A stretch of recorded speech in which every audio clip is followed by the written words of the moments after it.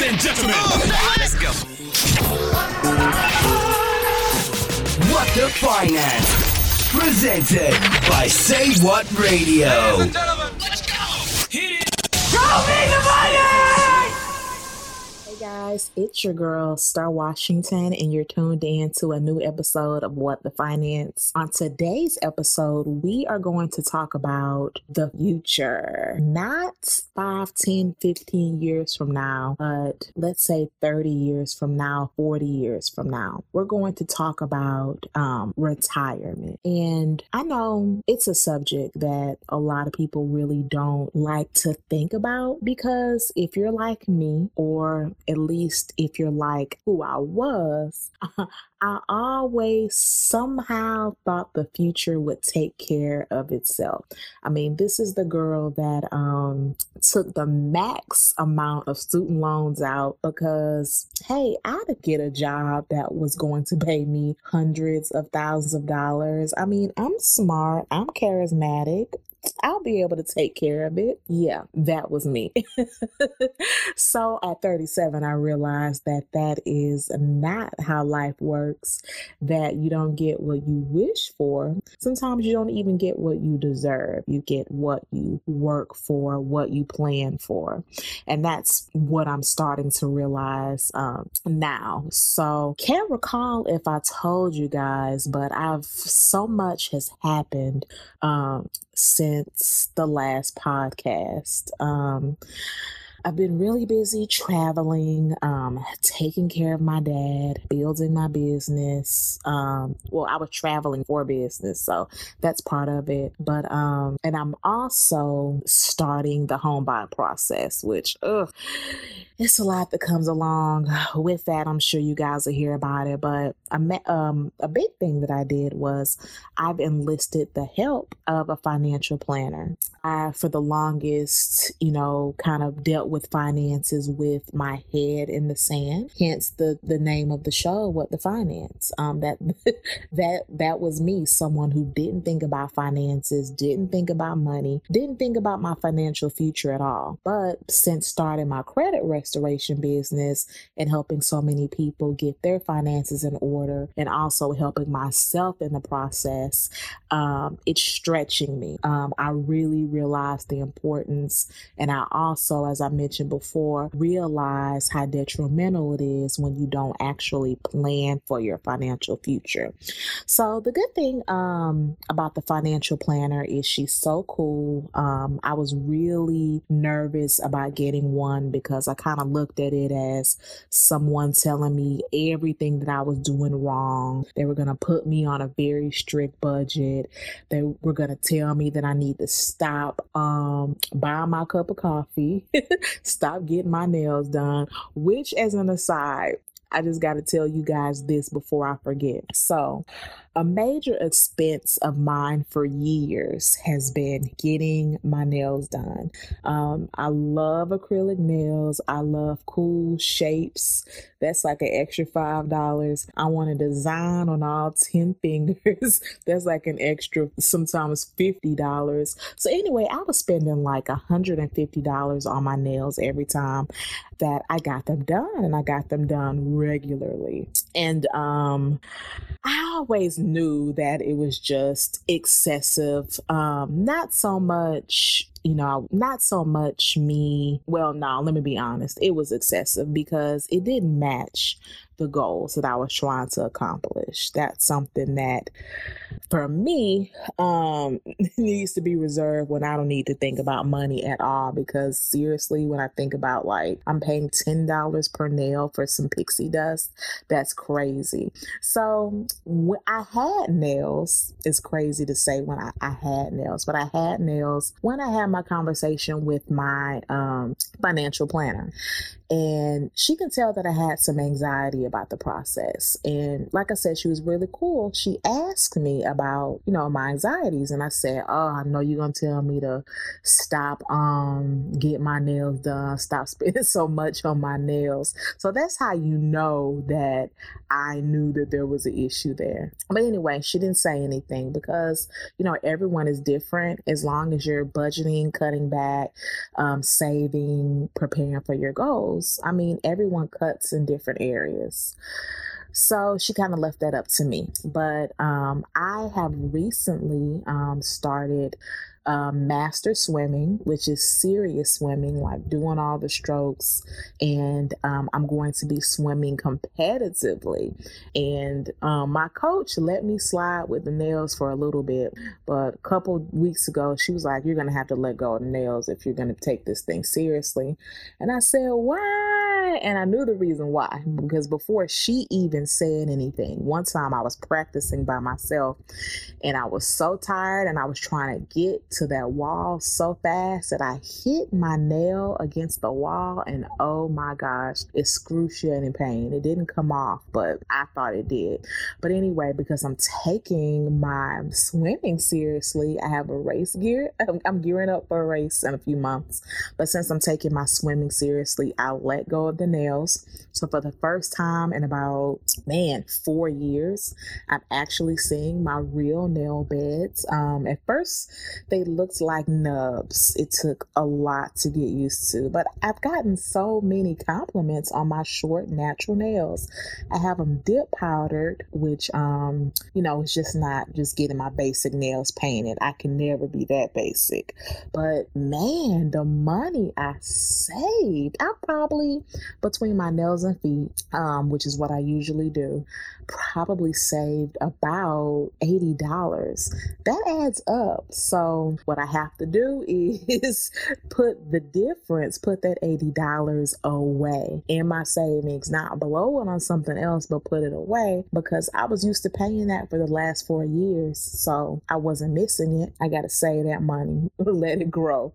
So yeah, that's kind of my experience with the financial planner. Just she wanted me to start working on a budget. And it's crazy because in my home buying process, I also need to work on a budget. And a budget does not have to be a miserable process, but you definitely want to be honest with yourself. And I'm slowly getting my budget together. Once I have it all signed, sealed, and delivered, I'll let you know how that side of things went. But back to retirement. So, and I didn't even realize that my financial planner would do this, but she asked me, she said, do you have a 401k? I said, yeah, of course I do. She said, how much is in it? I don't know. She was like, okay. She said, do you have health insurance? She said, do you have life insurance? I said, yeah. And she's like, through your employer? I said, yeah, I have it through my employer. I have it through my business. She said, okay, well, how much do you have in your business? I knew that right off, because that's, one of our major benefits. When I'm talking to other potential business owner, they're really excited about the life insurance benefits. So I knew that. But then she asked me, what is it at my job? And I was like, I think it's 1 times my salary. And she said, are you sure? Yeah, 1 times my salary. Yeah, that's it. I remember seeing that on some papers. She's like, oh, okay. So anyway, my assignment outside of working on my budget was to basically find out the exact amount I had in my 401k and find out exactly what I have in life insurance through my employer. So, I logged onto my job portal to get that information. And when I tell you guys that I was totally shocked at the amounts, actually my employer life insurance is only half my pay, half my yearly pay. And I can't recall y'all, but I mean, it's too late for me to do it now, but I think there was an option for me to get more through my annual benefits, but I've been getting the same thing year after year after year because, as I mentioned, I just started paying attention to finances. But yeah, so just half my salary, and that was life insurance. Yeah. And then my 401k, I had about $12,000 in my 401k. 12,000. And guys, I've been working for 20 years. My last employer before, well, the reason I only have $12,000 on my 401k is pretty much every employer that I've had when I left. Instead of rolling the 401k over into an IRA or to make that money work for me, or move it into another plan, I took the money and basically made it rain. Thousands of dollars. About 5 years ago, I had the largest tax bill when I moved to Houston and left my last employer. I took all my money out of my 401k and I made it rain. And I don't even know where that money went. And my last employer, I did that too. So anyway, for my current employer, haven't touched it. It's at $12,000. Okay. I assume that it was a lot more in there, but I got the information in black and white. But anyway, still, that's really not the big deal because you can always grow your 401k or grow other investments for your retirement. But the kicker is what I didn't realize is she said, well, how important is it for you not to be a financial burden to your family? And of course, I said very important. I've always been a very independent person. I've never wanted to be a financial burden. And I'm like, nah, girl, I don't want to be a financial burden. But we started talking about some other things. As many of you know out there in listener land, I'm my dad's provider. He is recovering from a stroke, and he's been showing signs of dementia that's progressing. And he doesn't qualify for Medicare. I'm sorry, not Medicare. He doesn't qualify for Medicaid, which takes care of someone coming into the home or long-term residential assistance. So, I'm taking care of him as long as I can. But anyway, I know that, definitely it's definitely taxing on me. It's definitely taxing on my other siblings. My dad was extremely responsible with money, paid off his house, has a good credit score, doesn't owe any debt. But he didn't think things all the way through. And in this situation, all the way through is, hey, what if I get to the point where I'm not able to take care of myself? How will I cover long-term care? So that's something that we talked about, which I never thought about. But back to the 401k. So I was talking to one of my business partners. I was telling her that it was really an eye-opening experience. And it's funny because she works at the post office, and a lot of people are at the post office for the benefits. I mean, we all know government jobs do not pay a lot, but they make up the difference in benefits. So she was telling me about, a pension that they get at the post office, which she thought it was 100% of something. Turns out it's only like 30% of something. And she said, well, what's your pension? And I was like, we don't have a pension. And she said, what? Mind you, she's only 27 years old. But she assumed that all jobs, all corporations have pensions.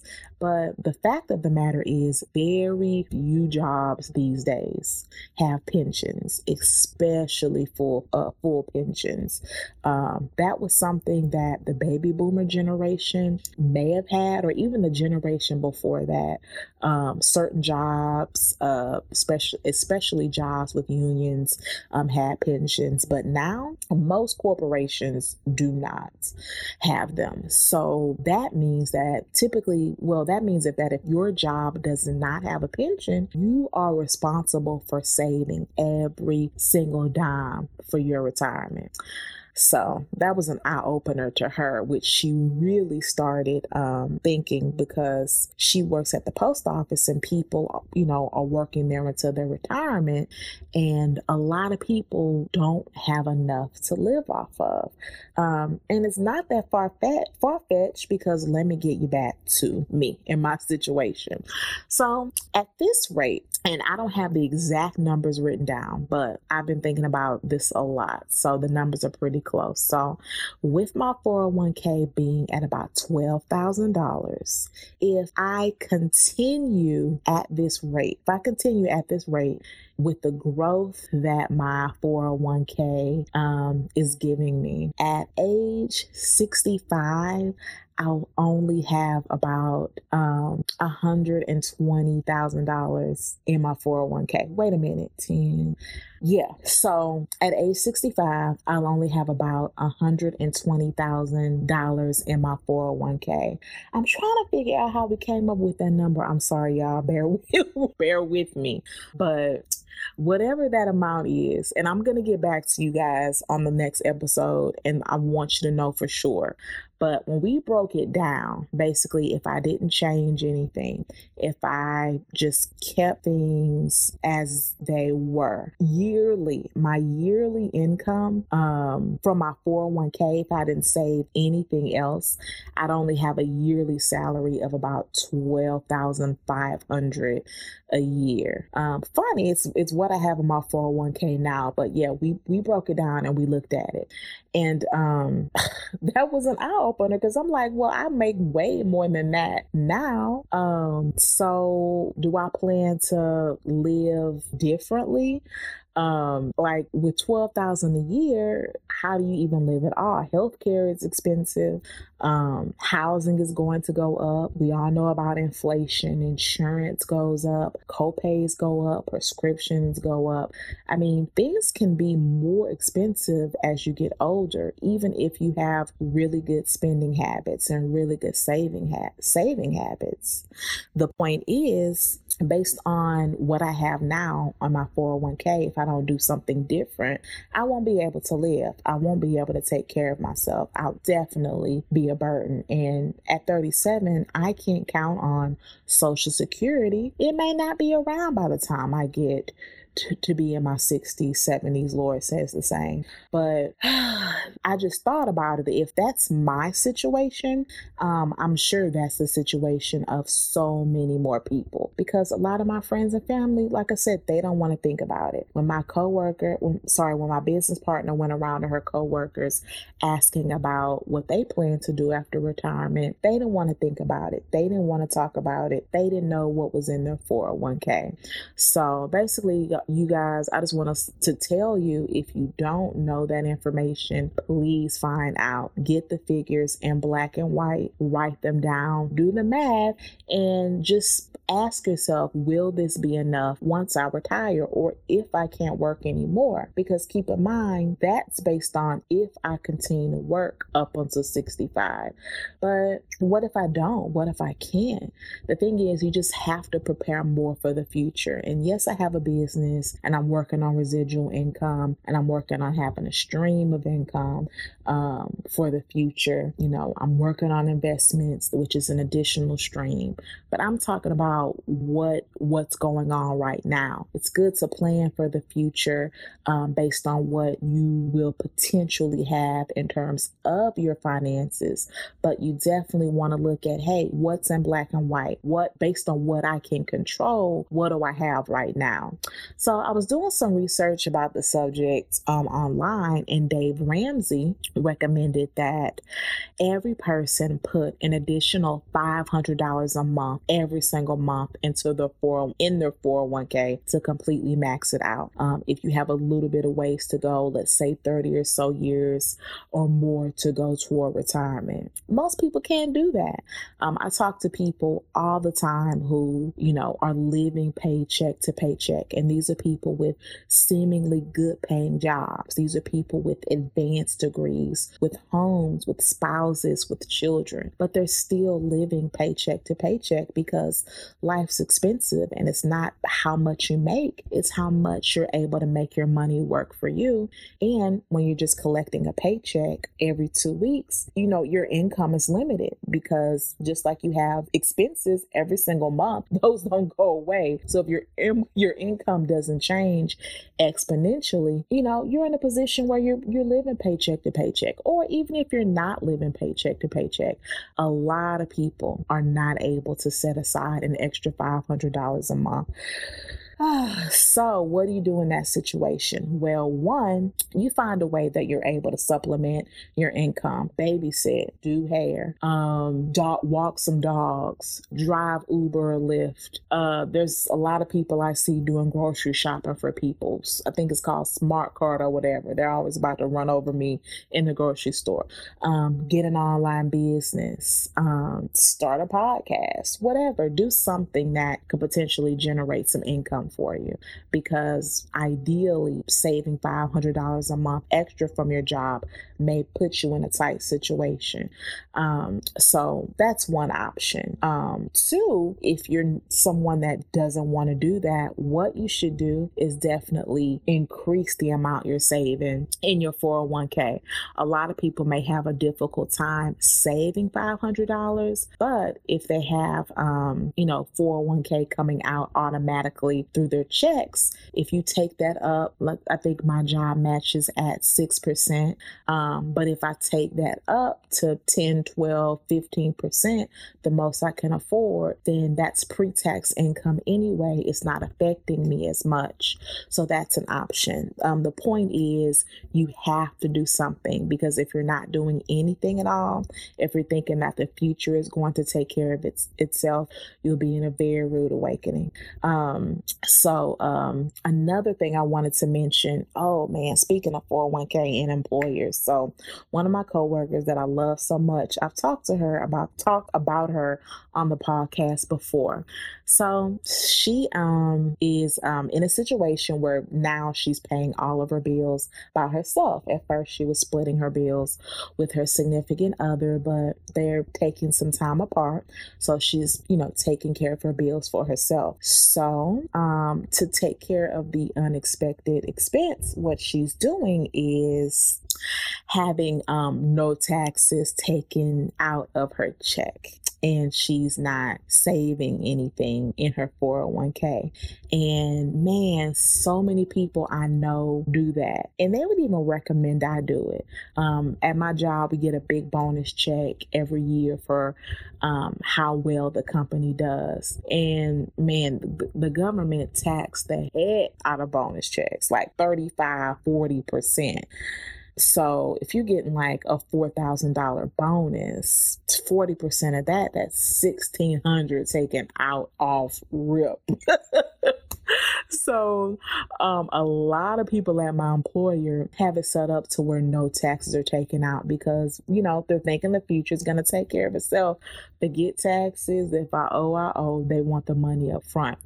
But I said all that to say this, that if you're ever in that situation, I would really, really think of some other options outside of not saving for your 401k at all, and outside of not paying taxes, because it's so easy to get comfortable in those situations.